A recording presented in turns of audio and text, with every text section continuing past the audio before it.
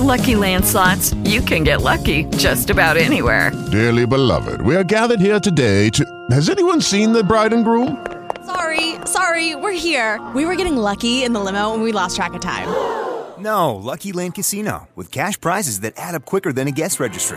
In that case, I pronounce you lucky. Play for free at LuckyLandSlots.com. Daily bonuses are waiting. No purchase necessary. Void where prohibited by law. 18+. Terms and conditions apply. See website for details. I don't get that much. Right. So on that topic, we're addressing you as Mr. G. So just as an introduction, you were one of the most influential teachers that I had growing up, constantly bringing up stories of how you, I think I told you this when I met you at your job, right? The gangsters you were teaching, do you remember? The negative and positive? Yeah, I had all kinds of strategies of doing things. Right. And that's kind of one thing growing up. I think you were very influential because I always told myself, growing up, I always had frustration with adults, primarily my parents, but not being able to make them understand, wanting to have fun or going out or just, it felt like adults were so disconnected from me that I said, you know what, Mr. G, he has a technique to speak to young people. It seems like he's young enough to be in both worlds. I want to be able to do that. And even before that, I always told myself, I want to know or remember what it was like to be young so that I don't seem like the asshole adult that's constantly telling people not to do things. Yeah.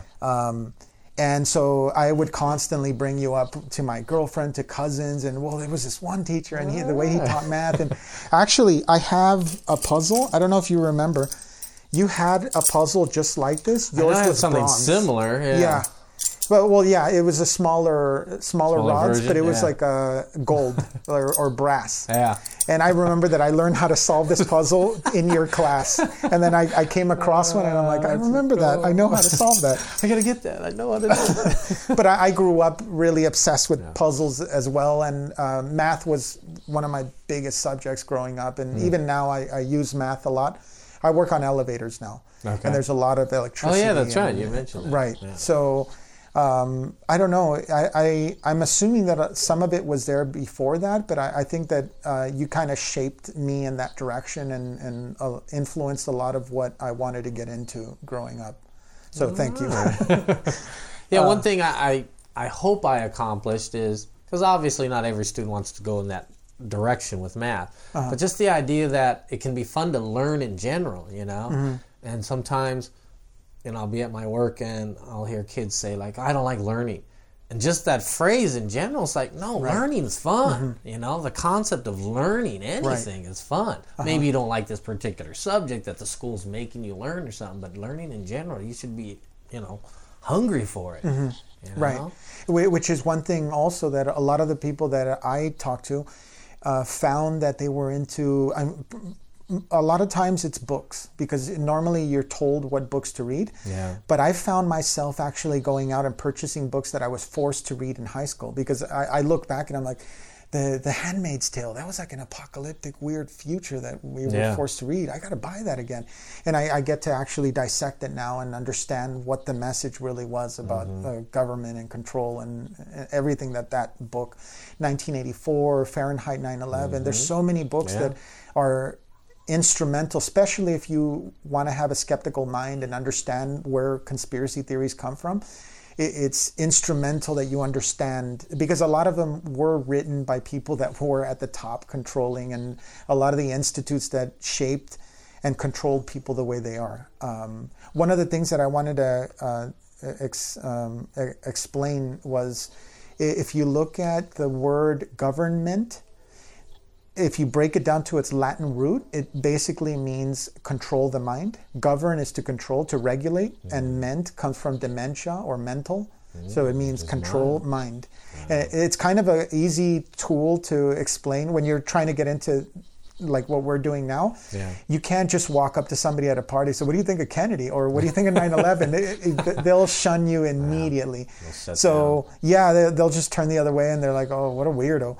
But if you start to explain, well, what do you do? Oh, I'm really into researching unknown things. Oh, like what? Well, here's one. Did you know that? And you explain that government thing, and it really opens their mind, and then they're a little bit more, at least you have an avenue to try to start getting them to understand where you're coming from. Because if you, like I was saying earlier, before we were recording, the 9/11, it's almost such a taboo subject. The concentration camps, there's a lot of Kennedy assassination. There's a lot of things that happen that you got to be really careful before you bring that up in a meeting, when you're surrounded by a bunch of people that you don't know that well, because you're going to be labeled a kook very fast, and you're just not going to get anywhere. It's almost safer sometimes to not bring it up, especially if you're like at work or certain places. Certain places I wouldn't bring it up, and then the other places where you do feel it's kind of safe, it has to be so gradual. You know? You got to slowly lead into it. Right. But the thing is that a lot of the theories, they're really not that far out there. If you follow the avenue of how they got to that, at least you could almost speculate where it's going too far, because there's always the conspiracy, and there's a path that takes you a little bit too far. And that's when you get into like, I don't know if you believe in them or not, but like when you get into like the reptilians and a lot of the really far out stuff out there. A lot of fringe stuff. You got you got to really go slow getting into those areas. There's space-age weapons, technology that they claim that they used on 9/11 to bring the towers down. There's a lot of stuff that, in my opinion, the easiest way, because I mean it was written about, the easiest way to control a group is you go ahead of them and you lead them. You don't try to stop the movement itself. You guide them into a trap. Interesting. So rather than try to tell people, no, the Kennedy assassination didn't go like this, you start bringing up theories like, what if the driver turned around and shot Kennedy? What if there was another shooter? What if some guy was in a manhole cover?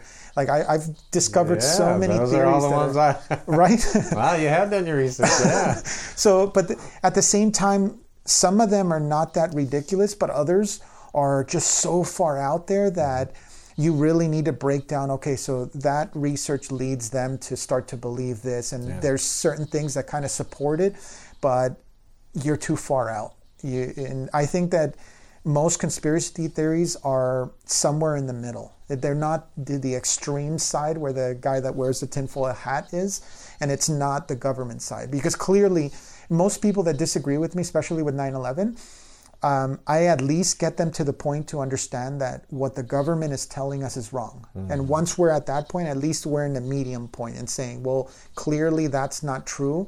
I don't know what is, and we probably will never know, but we can just start narrowing our choices and saying what it really cannot be. Right. At least now they're open to, okay, I'm willing to listen to some other possibilities. Right. Because this has obviously got some holes in it. Right. You know? Because if they're so invested in the official story, then it's not even worth pursuing something further than that. So you kind of just feel the ground out at that moment.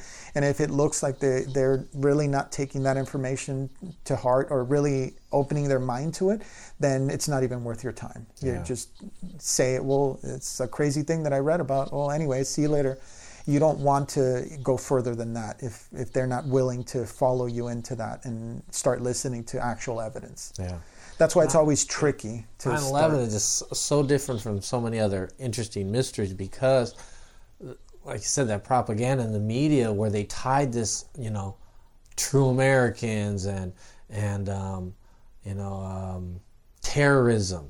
And it was just these two, black and white, terrorism and a true American, our freedom. And that's why you bring that up, and it's just been put into the public's mind. Bush has drilled this in, patriotism and that kind of thing. Right. And to question anything, you were questioning your patriotism and freedom, and you must be a supporter of the terrorists. If you're not a fan of Bush, then you must be a fan of them. Those are only the two extremes. It's like, no, I'm just trying to see what really happened, and I don't know if I believe what they're telling me. And just by, it also is a formula that you can see evidence for evolving from the beginning. Because if you think about it, originally it was a witch hunt. Oh, she's a witch, and they hunt you down. Then it was like during the Cold War, it was all about having traitors. World War II, it was all about let's gather all the Japanese, they might be working with them, and we get camps here. And then that evolved into somebody that's anti-American or somebody that's a terrorist. So that term went from witch to traitor to terrorist. And it's just a constant evolution. But most conspiracy theories are, how would you say, it's almost like they're so involved that you can't really be an expert at anything unless you really dedicate a large part of your life to investigate every single aspect. And I think that by doing that, they control the official story, because regardless of whatever we believe and what the evidence points at, all the books that we'll encounter from this point forward are always going to say extremist terrorists hijacked 4 planes on this morning and crashed them into buildings. There's not going to be any. There's actually even a New York Times article where it's either New York Times or LA Times, where they show that 9/11 had a fire drill the moment before it was hit by a plane. So that starts to make you think, because one of the friends that I have from New York, he was talking to a couple, and they said, "You see that little girl on the swing? She's a 9/11 survivor." And he's kind of like, "What? What do you mean?"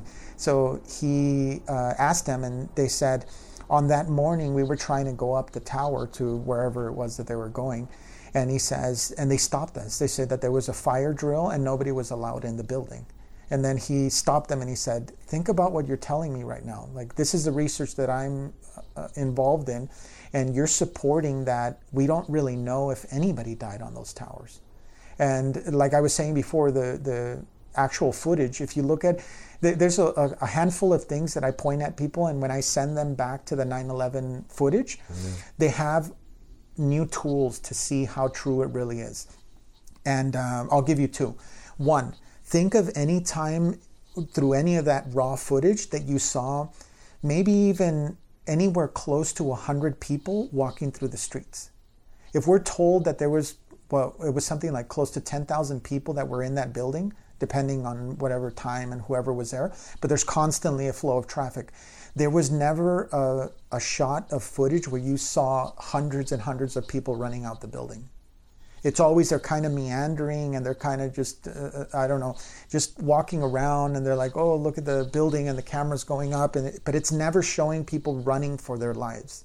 It's almost more like a movie set. Yeah. So that's one to look at next time you see it. The other one is, and I give people this example, it's very difficult to dismiss, because you can look at evidence. If a car runs by our street right now, the car flies by, and after, there's a tunnel, the displacement of air that car is causing. So the car will fly by, and then you see a trail of leaves that it's dragging behind it. Okay. Now, when the plane, which is, we're told, was going about 500 miles an hour when it hit the building, which is impossible at that height, but let's leave that aside for now. The experts say that it's impossible. And when you get on a flight, you can see the speed. You have to climb a certain altitude to get to 500 or 600 miles per hour. You never increase that speed when you're close to the ground. Yeah. So supposedly the way that the plane is, it wouldn't actually handle that speed at that height. Something about the air and atmosphere and everything. Well, anyway, so when this plane hits, it's more like a Looney Tunes cartoon, because if you think about it, most plane crashes, the minute that the center part, it's called the fuselage, right? Fuselage. As soon as that hits, the wings fold over.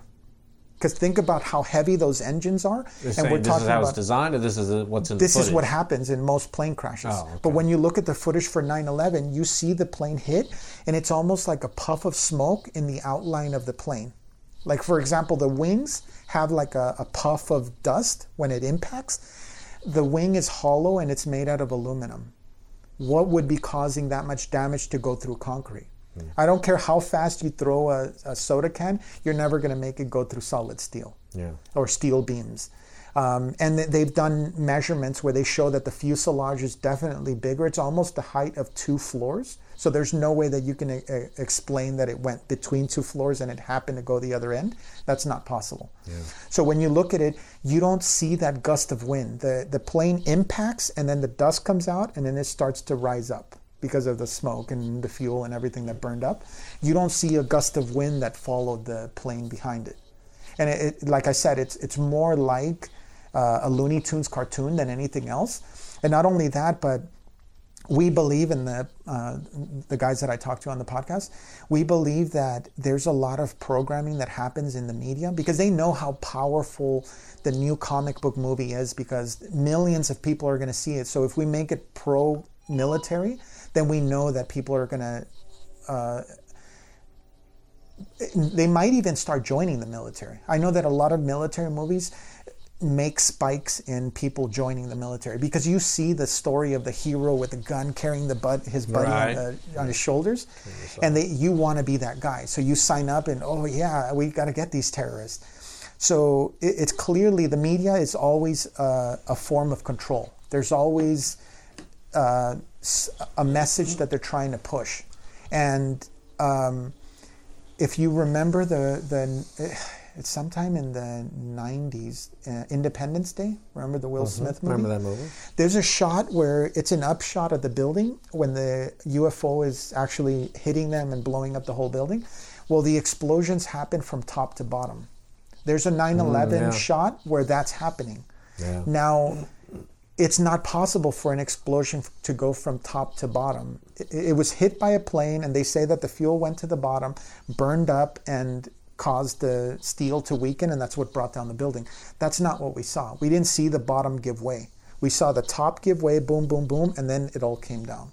It's like a demolition. Mm-hmm. So I think that in having a skeptical mind and looking at what's presented to us, you can usually decode what it is that they're doing. Like we were talking about the Japanese tsunami. There's a lot of events like that where all you need to do is just dismiss everything, use your own logic, and really dissect what it is that they're showing you. Yeah. And a lot of times it falls apart. I also, actually this guy was one of the first guys that introduced it to me, Jan Irving. He did research on something called the trivium. Have you ever come across that? Mm-mm. The trivium it's I believe it was Aristotle that originated all the structure of it, but it's basically a pyramid that by having these tools in your brain, you have almost like an antivirus for bullshit. In a nutshell, that's really what it is. And I can kind of explain it in my own ways, just so that you understand. It's grammar, logic, and rhetoric. So grammar, you need to understand what it is that we're talking about. So like in this podcast, we're going to discuss UFOs.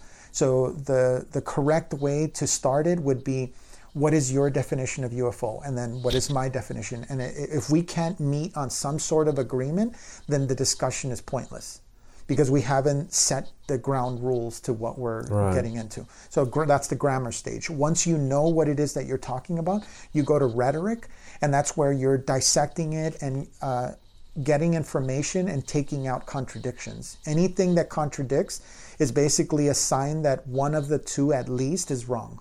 There cannot be any contradictions on that stage. And then the final one is the rhetoric, and that's when you output your information. So you come out with your thesis. I think that 9/11 happened such and such, and that's where you're expelling your rhetoric. You're formulating your idea that you gathered information, you're forming something, and you created a thought that you believe based on the evidence presented to you.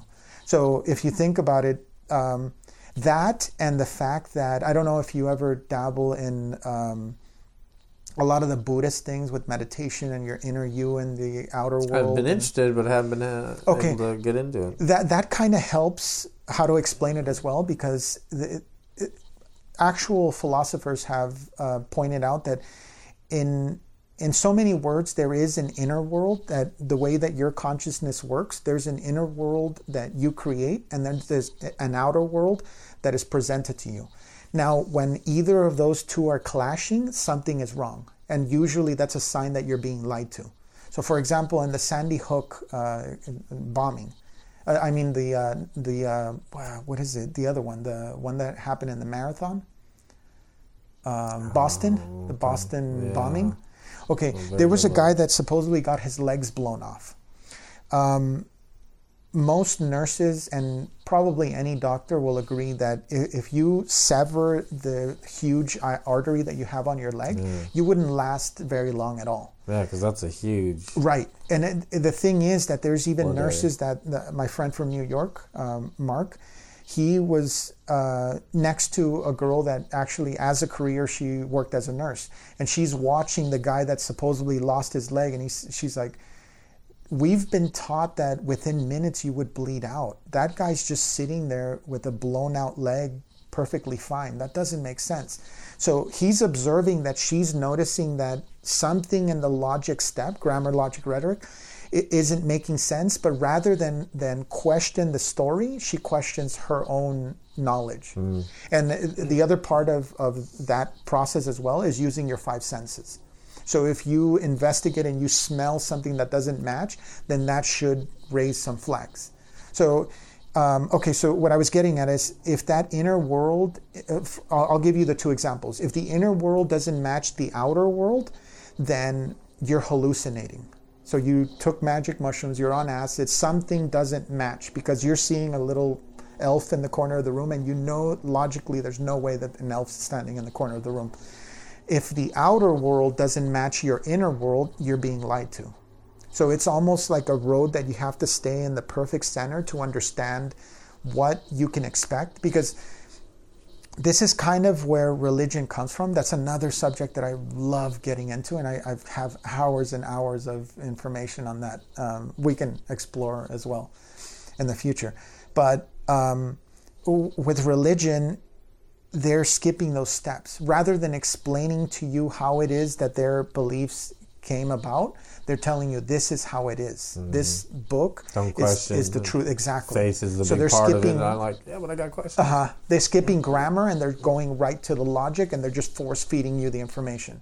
And you're shunned if you want to.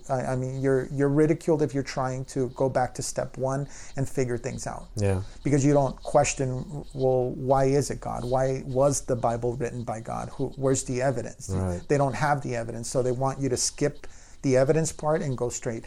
The same thing as commercials. They're trying to sell you a way of life. They're trying to make you think that this product will make you happy because you're not happy now. So you're buying the happiness. You're not buying the product. You're buying that you want to be that guy that looks sharp and is attracted to the women because that's what the Budweiser commercial is showing you. Yeah. You don't care about the beer really. It's more about the image. And it's trying to fit you into something that you really didn't... you really don't need. And they're trying to skip all that and make you, okay, this is what you want. Why? Don't worry about that. This is what you want. That makes you happy. Yeah.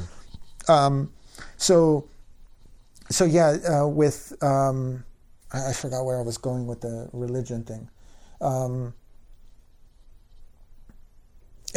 It's kind of interesting that it's almost like they all kind of start to merge together because religion almost ties into UFOs and aliens to an extent. It can. Especially, and I saw that pin. I just noticed it. That's so cool. It's an Egyptian thing, right? Did you ever happen to watch the Ancient Aliens Debunked? No. I think I would be okay with maybe watching a little bit here and there on YouTube or something, but I'm not going to spend money on something that I already fully believe in. And I mean, there's been a couple where someone pointed out to me, like, I think someone's like, hey, they debunked that or this or that. And sometimes they'll have a good point to some degree, and other times they'll like nitpick. Like he said that there was 4,000 sightings and there was only 3. Like they'll play with numbers or something. Right. And just like, well, that's not important, Or he said it happened on December 5th, a Wednesday. Well, December 5th was actually on a Thursday, so he's lying. I'm like, oh, you're gonna get on that, Yeah. So that's what I've seen a lot of times on the debunked stuff, But I remember seeing that on maybe Amazon or something. Okay. They actually made a video, right? Yeah, Debunking you could find ancient aliens or something. I think on YouTube you could find it. Because I was a little bit curious about it, because I think they do good presentations. They seem to really, back up what they are saying and stuff. But I think I do remember seeing it, and I thought about it. I'm like, I'm not going to spend money on it, though. Right. Yeah, and if it's not on there, I could give you a copy. I'll burn it. What'd you think? Did they make some good points? Yes, they do, but the way I see it, because I'm constantly looking up, I'm trying to figure out, just like every scholar out there, I'm trying to figure out what really happened. Where did humanity originate? Are we that really topic now? Yeah. Right? Because there's And such that's a what this gap. show has been heading toward. Exactly. But they the also thing went is, gradual. You notice the topics they had in season 1. I mean, because I have the whole collection. I haven't bought season 6 part 2 yet, but I have season 6 part 1, so I have them all. And they slowly led up to this. What was it? Not the Syrians, but the Nephilim. Who are they saying that made humanity? The Anunnaki. Anunnaki. Yeah. Right. They didn't mention them too early, and when they did on the early seasons, it was just a brief mention. And now, as you progress, they're getting more and more like Anunnaki made humanity. Right. Anunnaki, and it's like, ooh, they're really testing the waters. Right. Here. And it's shocking that. For 2 reasons. One, it's coming from History Channel, and they got a good reputation. It's not some little, fly-by-night company. So History Channel, good rep doing this, and that they've gone this long, 6 seasons now. It's still going. Right. Yeah. And it surprised me. I'm just like, ooh, they're really getting daring. Even if the leap to ancient alien, because sometimes they do say, well, we don't really know, so maybe alien. Yeah. To be fair to them, they do usually say, then, is there a possibility? Like Giorgio Tsoukalos constantly. So he's like saying, he's basically playing it safe and saying that we don't really know, but with how technology is going, what makes us think that there wasn't an advanced thing? And then they point to, look, this civilization talks about it. This old civilization mentions this. I mean, that's strong evidence, in my opinion. It's not just some one little random thing. Yeah. It's like all these different locations around the world, all these different cultures are saying this kind of same idea. You're like, well, that's good evidence. And it's interesting you brought that up, because that was one of the things I wanted to talk about. Okay. You were saying you wanted to ask me about some of my theories. Well, one of them being that I'm starting to question my religion.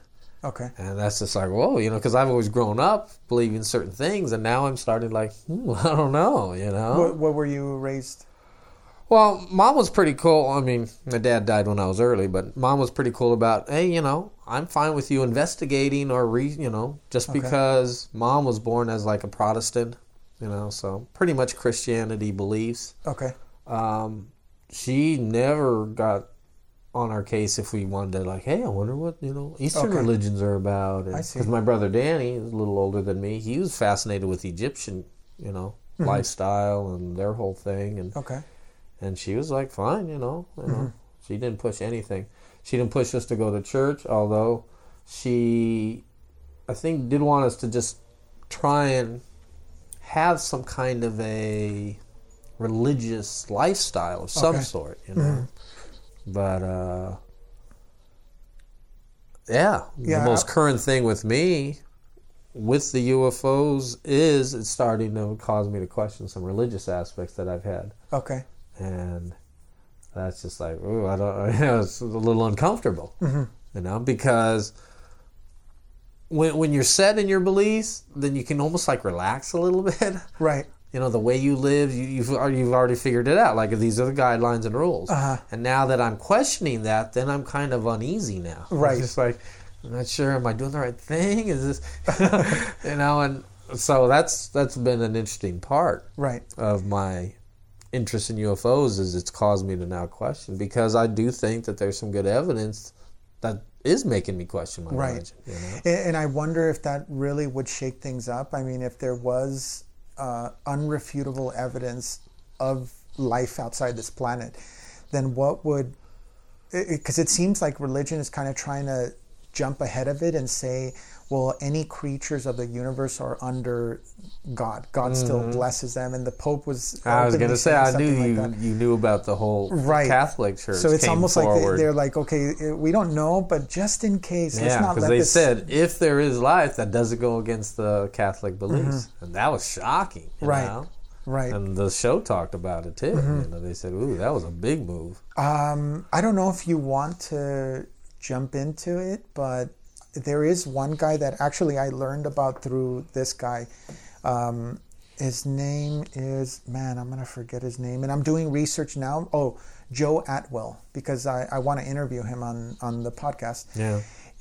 He's doing research where he's trying to find the origins of the actual scriptures, the Bible and the Dead Sea Scrolls. And I believe, no, I don't think he had to do with the deciphering of the Dead Sea Scrolls, but I'm not positive.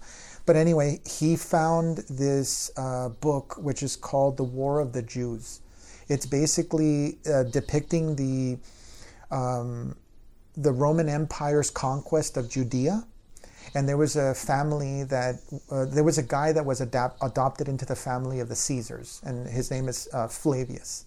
Flavius was adopted into it, and basically the Gospels, following the life of Jesus, match almost story point by story point the structure of the story of the Bible with the War of the Jews.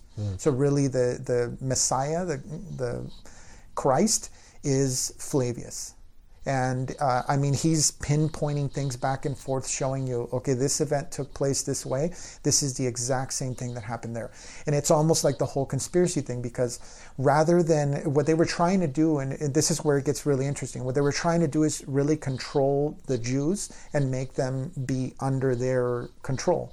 So rather than, of course, you can do that by force, but you can do it a little more smart by creating a scripture where rather than saying stand up and fight for your own beliefs, it says wait for your Messiah, turn the other cheek, give Caesar what is his. And it pacifies this whole people. Less hostile method of doing it. And not only that, but there's evidence that Christianity was an amalgam of all the beliefs that were at the time. There's so many temples where there was a pagan temple, and right next to it they created a Christian church. And they worshipped, and a lot of the dates that were used for the religion were adapted to match with paganistic ceremonies and holidays that they celebrated. So they said, oh, Jesus, yeah, this guy was born on December whatever as well.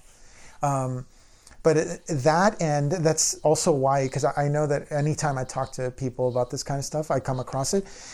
One of the things that he uncovers that, frankly, it got me into it is, you've heard of Jordan Maxwell as well, right? Do you know who that is? I don't think Jordan Maxwell. He's one of the first ones to introduce the astrotheology aspect of our religion is basically the stars, the astrological bodies, formed into a story and made into the Gospels. So there's a lot of different aspects that are put into it. But one of the examples that I always give people is we're in. I guess it's still winter, right? I'd say so. The winter solstice, the date when the sun is reaching its lowest point in the sky, because it's constantly going down, then it's winter, and then it starts to come back up and it becomes spring. On December 20, I hope I don't butcher this, on December 22nd, the sun reaches its lowest point in the sky. For 3 days, it stays at this exact point. So our risen Savior, the sun, or 3 days. sun, dies on the cross, which it forms a cross in the sky, dies on the cross for 3 days. On the third day, he resurrects. He moves up 1 degree, and that's the start of spring. So our Savior brings life back to the world. And I can imagine it almost as maybe back then, before there was written word, they always panicked. They saw the sun going down. Hey guys, you guys notice it's getting a little cold? And they forget that last year it was just a perfect cycle. Look, the sun's not going to keep going down and kill us. It gets to a point and it comes back. Okay, let's figure that out into a story, and that way we can present the story. Almost, that's how you tell stories for children. Things, right. Yeah. And not only that, but there's even evidence that shows that Santa Claus is connected to it, because Santa Claus is basically the prequel to Christ. If you think about Santa Claus is the guy that could see everything, he could bend the rules of nature. Exactly. And then once you're ready to give up the idea of Santa Claus, you're ready to jump right into the idea of Christ, which is basically the exact same thing. The guy that knows everything, he could punish you. He does, but now it's like a character for the adults. It's an easy transition. Right.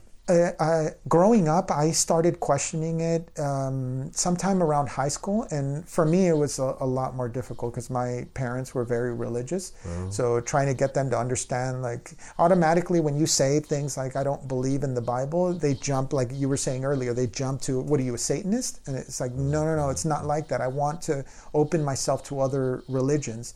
So it all started when I went to LAX, and there was a Buddhist, Hare Krishna Buddhist, right? And he gave me a book. He's like, here, I have a book on my beliefs. I don't remember exactly how he phrased it. And he handed it to me. He's like, we usually ask for a donation to cover the price of the book. And I'm like, dude, I barely even have any cash. I give him a couple bucks, and he's like, I understand, you're a student, you probably don't have a lot of cash. That's fine, don't worry about it. I'm like, wow, he's still cool that I didn't pay him enough for the book. Yeah. So I started reading it, and it was Hindu scriptures on Sir Prabhupada. I don't know the exact name, but it was a great thinker, a philosopher for that time. And so I told myself, when I finish this book, I'm going to decide whether I'm religious or not. And I kind of put it off. I guess I was afraid to meet that, because that's deadline. The way I describe it is, I tell people that it's almost as if I want to know what the color of this room is, but I have to step out of it before. So I was tied into Catholicism, but I wanted to know if any of the others were BS or if they were all BS. And I said, well, I have to start at the center first and then listen to all the people that are yelling out like, I have the truth, those guys are sending you to hell. But the thing is, everybody's saying that. So I'm in the middle kind of wondering like, well, and not to mention that if I step away from this one, they say that I'm going to go to hell. Yeah. So it's scary enough to just say, well, I don't know what I believe. That's a big leap. Because I don't know if you know, but when you question the existence of the Holy Ghost, that's the one sin that can never be forgiven. So if you think about it, the one thing that's the weakest part of the Trinity, the Father, the Son, and the Holy Ghost, the Holy Ghost is the weakest link, so that's where you attach the taboo. Don't question this part, because this is the weakest part. That we won't forgive you if you question that. So that makes the whole thing as a whole stronger. And then there's other evidence for it as well. Like at the end, this is from Jordan Maxwell's research as well. The disciples ask Christ when they're having the Last Supper, where will you be when the end of time comes? The translation is actually the end of the age. So it's an eon that they're using, but they translated it to the end of time. So it makes it sound like it's apocalyptic, like everything's going to be destroyed. Yeah.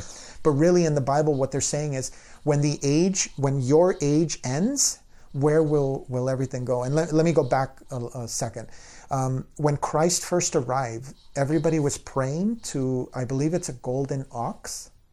And out of the astrological signs, you have, I forget if it's Aries or it's either the ram or the ox. And then you have Pisces, and then you have Aquarius. Right. Pisces, the symbol is the two fish, right? Right. Which is the exact symbol for Christ. There's symbology in him giving fishes and feeding an army of people with only two fish or whatever it was. Right. Everything that's associated, right. And not only that, but he arrives and they're worshiping the old astrological sign. And he says, no. You're worshiping a false idol. Worship me. I am your Lord. I am sent by the grand... the Masons call it the grand architect of the universe. Like he created everything. Well, he's my dad. He sent me. Yeah. Worship me.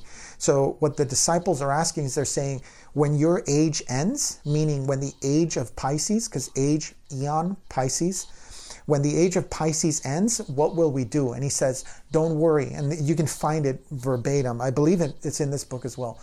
It says, when the age is over, I will be with you till the end of the age.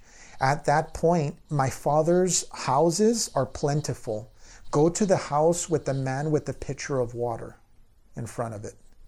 Aquarius. So basically all he's saying is this, and that ties into the ancient aliens theory, the 2,750 year that are I don't know if you know about this.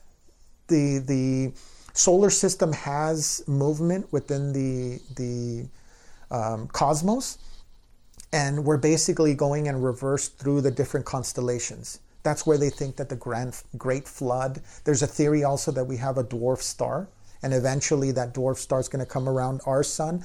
It screws everything up. Our poles might flip. Yeah. It might cause floods. It might change a lot of things. And that's what the biblical accounts are writing. And by the way, I'm stating just what I know. I'm still kind of in the middle because it's so tricky to really say I believe it, I don't believe it. Yeah. But so that 2,750 year age is basically just a cycle. It's just a 12 gap or 12. How would you say? The 12. He calls it houses in the Bible, but it's the whole sky.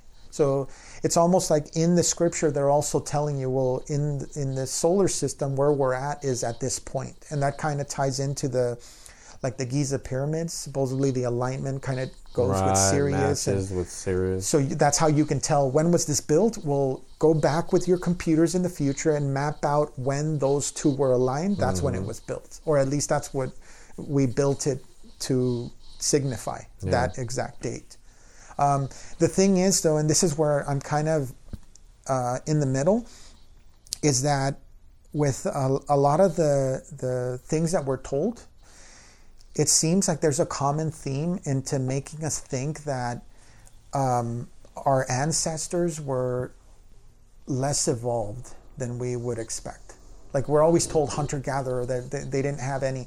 And I think, to an extent, the ancient alien theory... After the Bible, they're always saying the simple man, the simple fisherman. Right.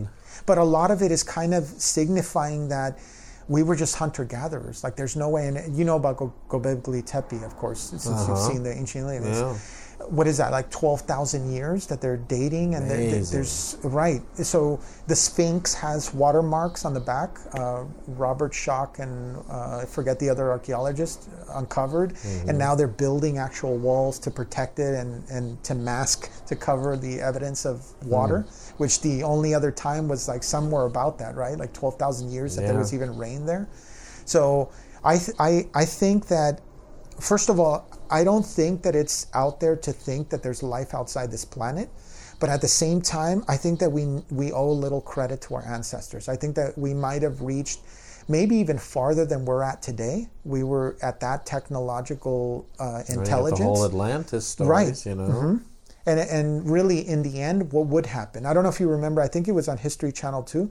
There was a show, When We're Gone, or something along those lines, where it covers, okay, this is a concrete building. Based on how it's built, the structure itself, how long would it last? And most of our architecture in the world would only last, it wouldn't even last 100 years. Concrete just falls apart, rebar, rust, everything just, there's very little that is surrounding us right now that would be here 100 years if we're not here to take care of it and cover it up with paint and fix things. Very good point. Meaning there wouldn't be much I vaguely evidence. remember when that show was on. Which one?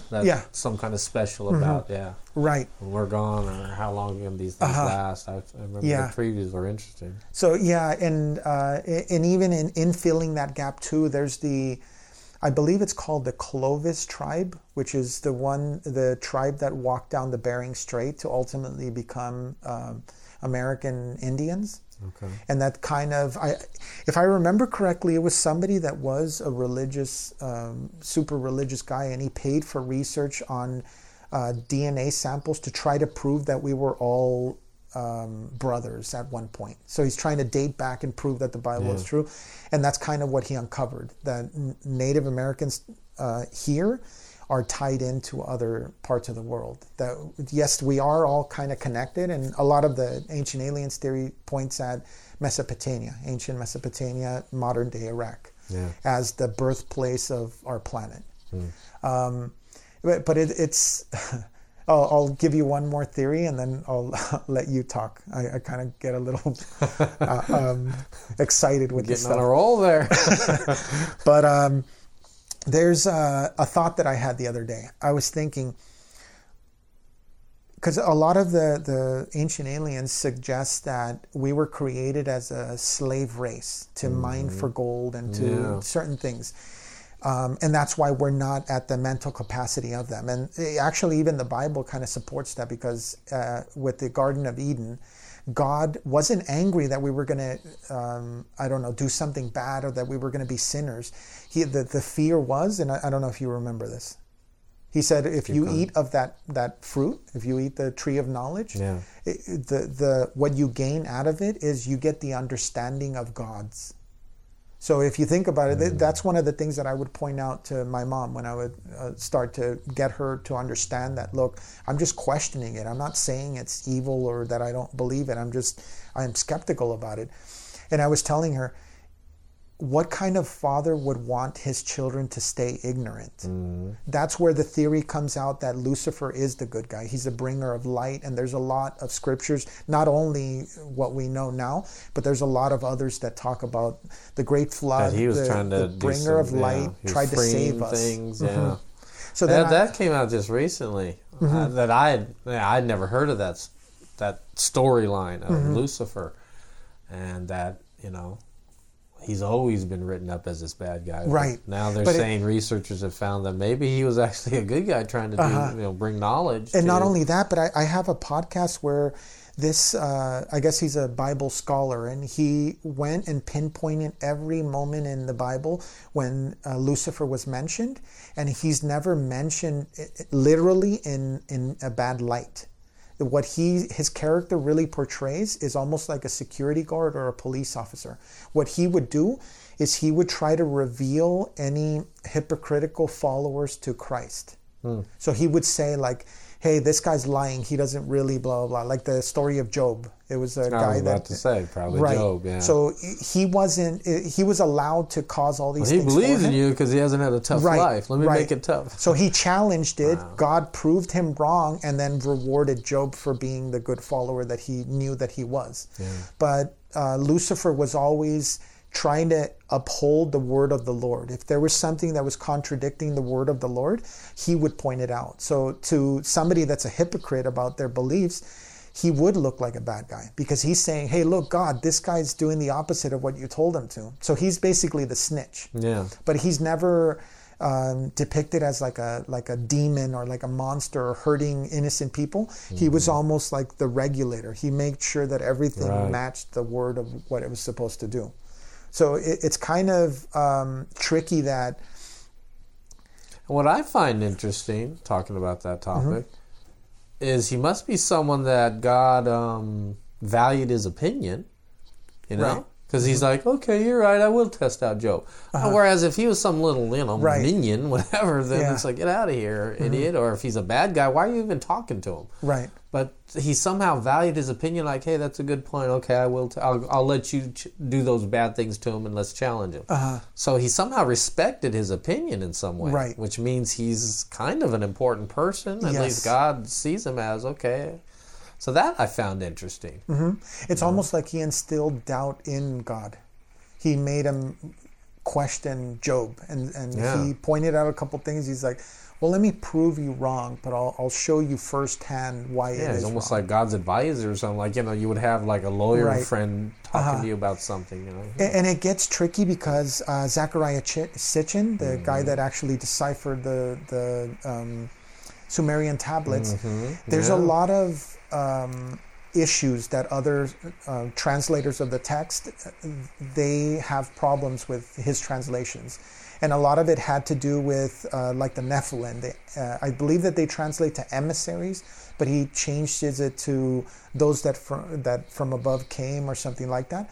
But even in saying that Sitchin got these translations wrong, like you said earlier, there's many others writings, other beliefs that depict the exact same thing, where they say these, some people call them angels, some people call them godly spirits, they're emissaries, they're Nephilim, whatever it is that you want to call them. Most people are talking about a higher conscious being that's coming down, mating with man, with Homo sapien, and God getting angry and wiping the earth clean and trying to right all the wrongs. Which, I don't know, it's tricky because, I could say Sitchin is full of crap and he got all the translations wrong, but there is something there, something that makes you question, okay, Okay, and here's the other part. Now here's the other side that kind of pulls me back to the center again. If you think of like Noah's Ark, the ancient aliens point out that maybe it wasn't the physical animal. Maybe they're just getting DNA of each species so that they can repopulate.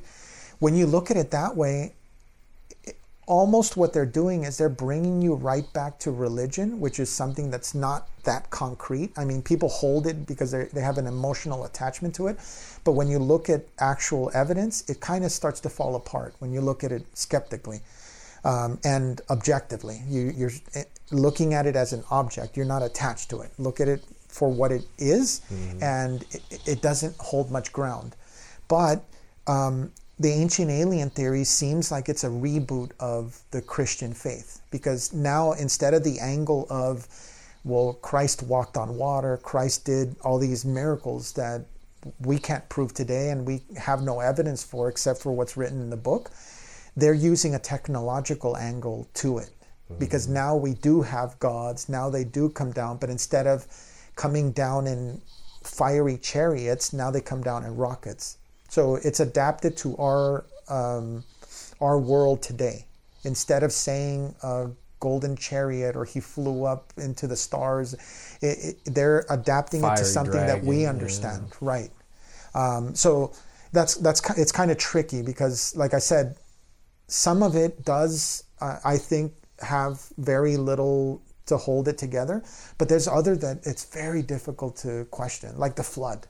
There's a lot of different scriptures that write about a flood. That's what they say. And what it suggests is that maybe it wasn't 2,000 years ago, maybe it was, 20,000 years ago, but those stories kept coming back down through the word of mouth because there was no written word back then, and then ultimately became what the Bible was. And because the family of Caesars, they weren't stupid.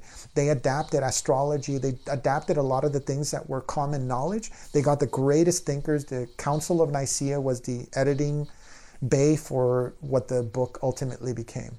And then I think that it's kind of evident with the Dead Sea Scrolls, where some of the things kind of contradict, apart from all the contradictions that it already had. The whole thing about eliminating certain books, and now you got this Apocrypha that talks about some other people, and like, whoa. Right.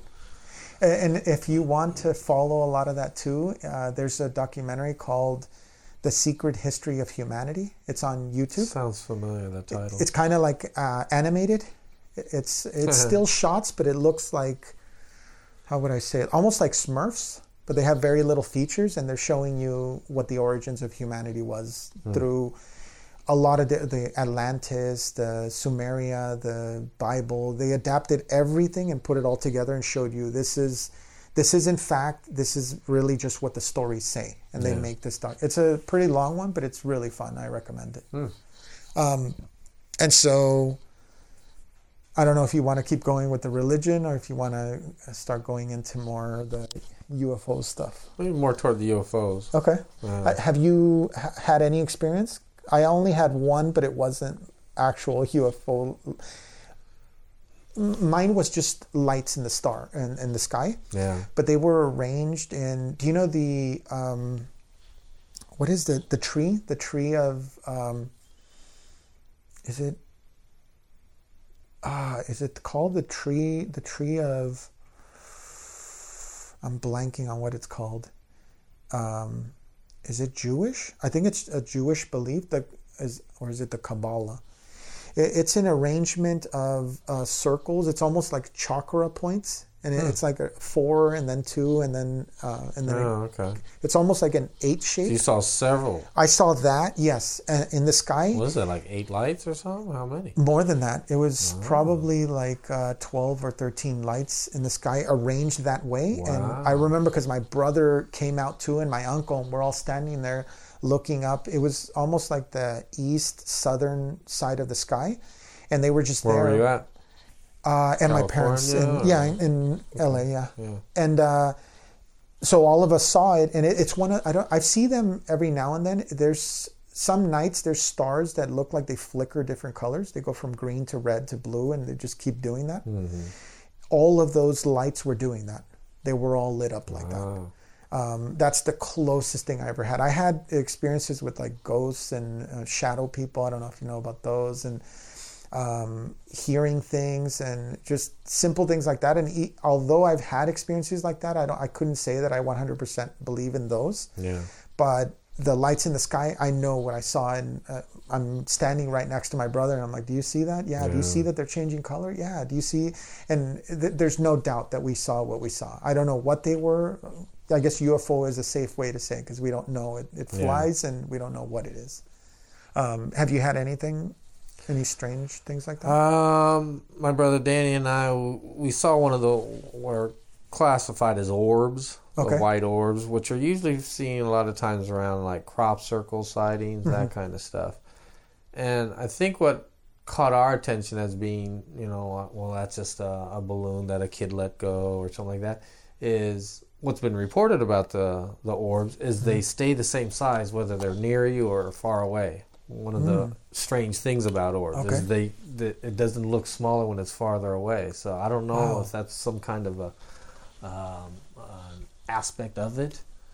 And you felt this too? You saw that there was I'm driving here in LA also. I was like close to Northridge. Okay. And we're driving, and he spots it first. And like I said, it's moving, and it's like going away from us and then close by, but it never changed size. And that's the unusual thing. And I remembered about the orbs because that was an interesting topic I've always liked. Right. And I'll tell you more about that related to the second incident. So then we finally pull into a Home Depot, and we watched it for quite a while. And I was hoping it would do something like very erratic. So it's like, hey, definitely this is weird. But, it never did anything like this. Which I was like, come on, that would be much more, believable as to something unusual. So, But it was moving. Yeah, it was moving and, this kind of thing. But, How far was it from you? I mean, it was going in and out of clouds. Okay. So that kind of gives you, it was a cloud level. Oh, but it was way up in the sky? Yeah. Okay. So that's the thing, that's why when people tell me or you read about a sighting where it's just lights, it doesn't excite me too much because it's just not enough there to grasp your teeth into. Was it glowing? It had an unusual reflection to it. Okay. That's why we were like saying it doesn't seem to be a balloon. And it doesn't seem to be. It definitely wasn't a plane. It was just. But it wasn't like a light bulb that was emitting a bright light. The light was different than other kinds of light. I can't really explain it. It wasn't like pulsating, but it was semi-transparent. And again, that was another thing that caught my attention because of being someone who knows about spheres. Orbs, I should say, not spheres. But it's just. It was so far away and it was so small and just you can't really tell. It could have been so many other things. So have you heard of ball lightning? I've heard that as an explanation. I haven't been a believer in it because I recall, correct me if I'm wrong, that Hynek said he made up swamp gas when he was researching UFOs, J. Allen Hynek. Okay. He was hired by the government to research all this UFO stuff. Okay. And he admits in one of his later UFO books, he said, I made up swamp gas. Okay. I would tell people, oh, you didn't see that UFO over that lake. That was just swamp gas. Oh, and I thought that he also mentioned ball lightning as being extremely rare, but that he would claim it happened a lot more often than it did. Okay. To write off UFO cases, too. And so I have trouble believing in a ball lightning concept, especially when they use it to explain a light that's lasting a long time. Because when I think of lightning, I think of the lightning we're used to seeing. It's an immediate and it's gone. Not like that's a ball lightning. No, that's a light bulb. So not only that, but I've heard accounts where these orbs actually go through physical walls. So I don't see how ball lightning would do that because we have resistance all around us, so it would be affected. I have UFO video stuff where there'll be some, skeptic debunker. Actually, I should say debunker more often. Because skeptic, that has a bad name, but it really isn't. It's just like you said, I'm questioning stuff. Nothing wrong with that. But there's been these debunkers where they say, you can smash two rocks together and it'll create a little spark, and that's what they saw. The plates, the earth plates were shaking at that time and created a spark. But yeah, like you said, these things don't go through the walls. They don't last this long. If that is even possible, it's going to be a quickie little spark and that's it. Right. So, but aside from that, that little incident, seeing that little ball in the sky, I went to England to check out the crop circles. Okay. 2002, I think I went. Okay. And I was in a crop circle that had been created maybe 5 days earlier, because I camped out in this area where it was next to a lot of crop circles that happened. And so it was, sun's starting to go down, and I wanted a picture of myself in this crop circle. Okay. I traveled by myself, and I made some new friends when I was there. So anyway, I take off my jacket, I prop the camera on top of the jacket, and I set the timer, and I run over, and I'm in this crop circle. I don't remember seeing anything, but when I developed the picture, and I should have brought the photo, but sometimes I can't remember where I've put it. There's all these balls of these spheres, these orbs are around me in this photograph. And what's interesting is these don't show up on the picture before, don't show on the picture after. Like people say, it's just a development problem. So you took plenty of pictures, and this this roll of film. I had taken pictures before that photograph, I took ones after, and it's not a development problem. Was there fog or moisture in the air at all? Not that I remember. Okay. England does have that kind of weather where it can change so drastically. Okay. But a little on the chilly side. But I took off the jacket for the photo. But these spheres, very similar to the ones that have been reported, very similar to the photographs that other people have done. So I thought that was kind of neat. Yeah. And it's been reported that the person that the spheres are around, I keep saying spheres, they call them more like orbs, but they are circular, obviously, that the person that the orbs are around doesn't see them. It's always someone like farther away, like, whoa, dude. Or mechanical machines will pick them up, a camera or a video camera, stuff like that. Okay. But a lot of times the actual person that's being surrounded by them doesn't seem like and even if you point it out, for me, it was after the fact. But there's been a lot of cases where someone will say, like, hey, there was these balls of light around you. So I didn't see them, Okay. So that was the only other thing, but I haven't had any good juicy stories. Did you feel sick at all? Because I've heard accounts where they sense radiation in crop circles. Not that I remember. When you camp out in England and you're not very good at camping, you're always cold and you feel sick. But I don't recall anything unusual happening. Okay. But just to have that photographic evidence was kind of neat, But that was it. Right. And if we do talk about crop circles later, I'll tell you my take on them. Okay. But yeah, I've been interested. I was at a party celebration, and it was at a public restaurant, and the table I'm at is next to this other table where this guy and his girlfriend are talking to this other couple, and I overhear the guy saying about he's having these UFO experiences, these encounters. I'm like, hell no. I'm like, dude, I'm sorry to interrupt, but this is like a topic I'm really interested in. And he said, like, I go to this one area where I chop wood, or he does something. It was kind of in this wilderness area a little bit. And he says, I see them pretty much on a regular basis. I'm like, you got to take me. And I never followed up on it. Can you believe that? I could just kill myself. He gave me his email, and somehow I misplaced it. And I remember I didn't want to act kind of like, oh yeah, let's go tomorrow, So I purposely I'll wait like a week or two, and then I'll contact him casually, because he was a little hesitant. You're a total stranger. I'm giving you my email, and I tried to keep it low key so he wouldn't think I was some fanatic or crazy man. Right. And then somehow, I don't know if that was right around the time where my mom got sick really bad or whatever, but misplaced it, and I just I could just kill myself for not following up on it, because he seemed to be willing to hey, But it I'll was out talk to you here more. or in Europe? It was right there on Ventura Boulevard. Oh. Near Laurel Canyon, and some restaurant there.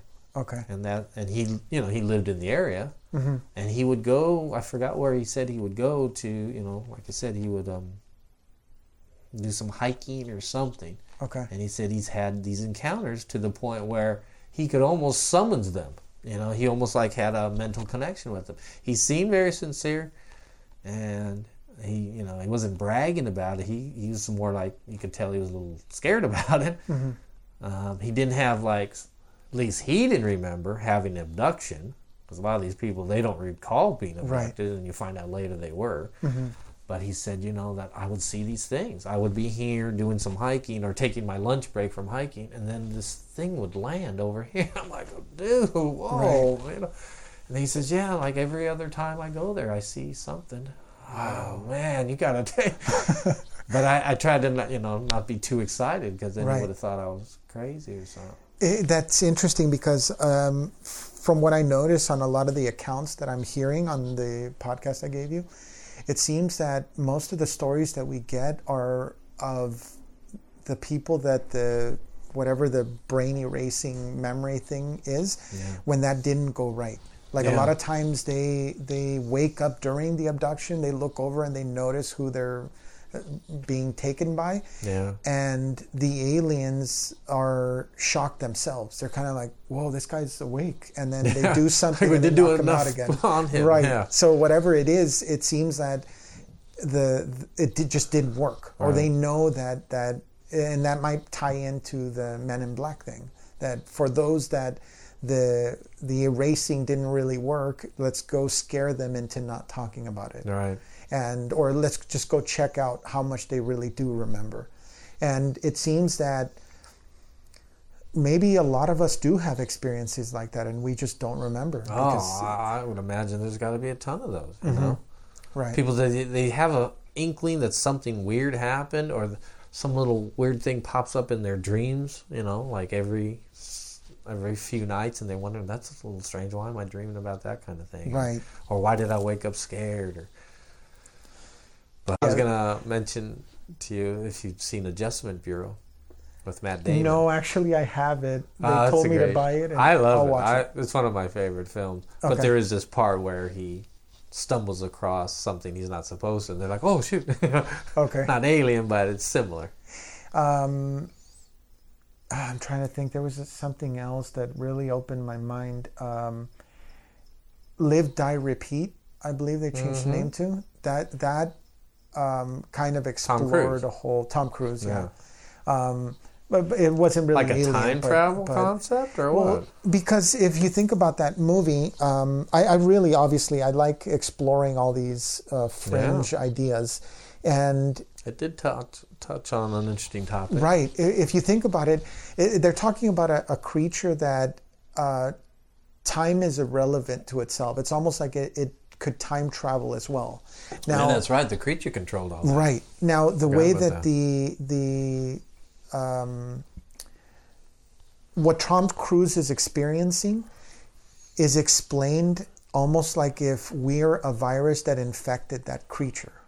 Because you're stuck in a loop repeating your day over and over, and you're able to remember the events that happened, but now you can redo it with that knowledge. So you just keep repeating till you finally defeat it. It's almost like a video game. You have infinite lives, and you just have enough time and lives to figure out how to defeat the boss, and then you ultimately just beat him and you win the game. If it was recorded, then the event that actually got written in history is the final one. So it doesn't see you dying over and over. It just sees you knowing and defeating that monster the final version in the end. Right. Like with any time travel scenario, it's whatever the newest event that took place is what rewrites, whether it's another alternate universe or it's a modification to your current existence. It's still something that's being overlapped over what it used to be before. I need to watch that movie again and give it more respect, because that is a very intellectual storyline, you know, to think like that. And there's another... The only other movie that comes to mind that was very daring like that was Matrix, you know? Like, hey, we are actually, you know, in this game, almost like a video game. They make us believe in all this stuff. Right. And actually, we're in this little pod. What's the other one with Jake Gyllenhaal? Where he... Is that the Johnny Darko or something? Or? No, after that. Because I was going to say, I never saw that one. And I wondered if that was it. It's another one, and if I can't think of the name, just look up Jake Gyllenhaal, and it's one of his most recent. I can't give away too much, but it's kind of the same scenario where he keeps reliving a certain event.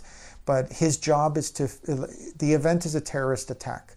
His job is to relive that event over and over so that he can figure out who the terrorists are, so that in our world they can go arrest them and stop them from doing the next event. My brother did mention it to me about that movie, and because I remember he said that Source Code. Source Code? I believe that's the name. They said that it reminded a lot of people of a certain Twilight Zone that was written once, where the guy relives over and over or something. Okay. Here, I'll stop this one here. It is Ryan here, and I have a question for you. What do you do when you win? Like, are you a fist pumper, a woohooer, a hand clapper, a high fiver? I kind of like the high five, but if you want to hone in on those winning moves, check out Chumba Casino. At ChumbaCasino.com, choose from hundreds of social casino-style games for your chance to redeem serious cash prizes. There are new game releases weekly, plus free daily bonuses, so don't wait. Start having the most fun ever at ChumbaCasino.com. No purchase necessary. VGW Group. Void where prohibited by law. See terms and conditions. 18+.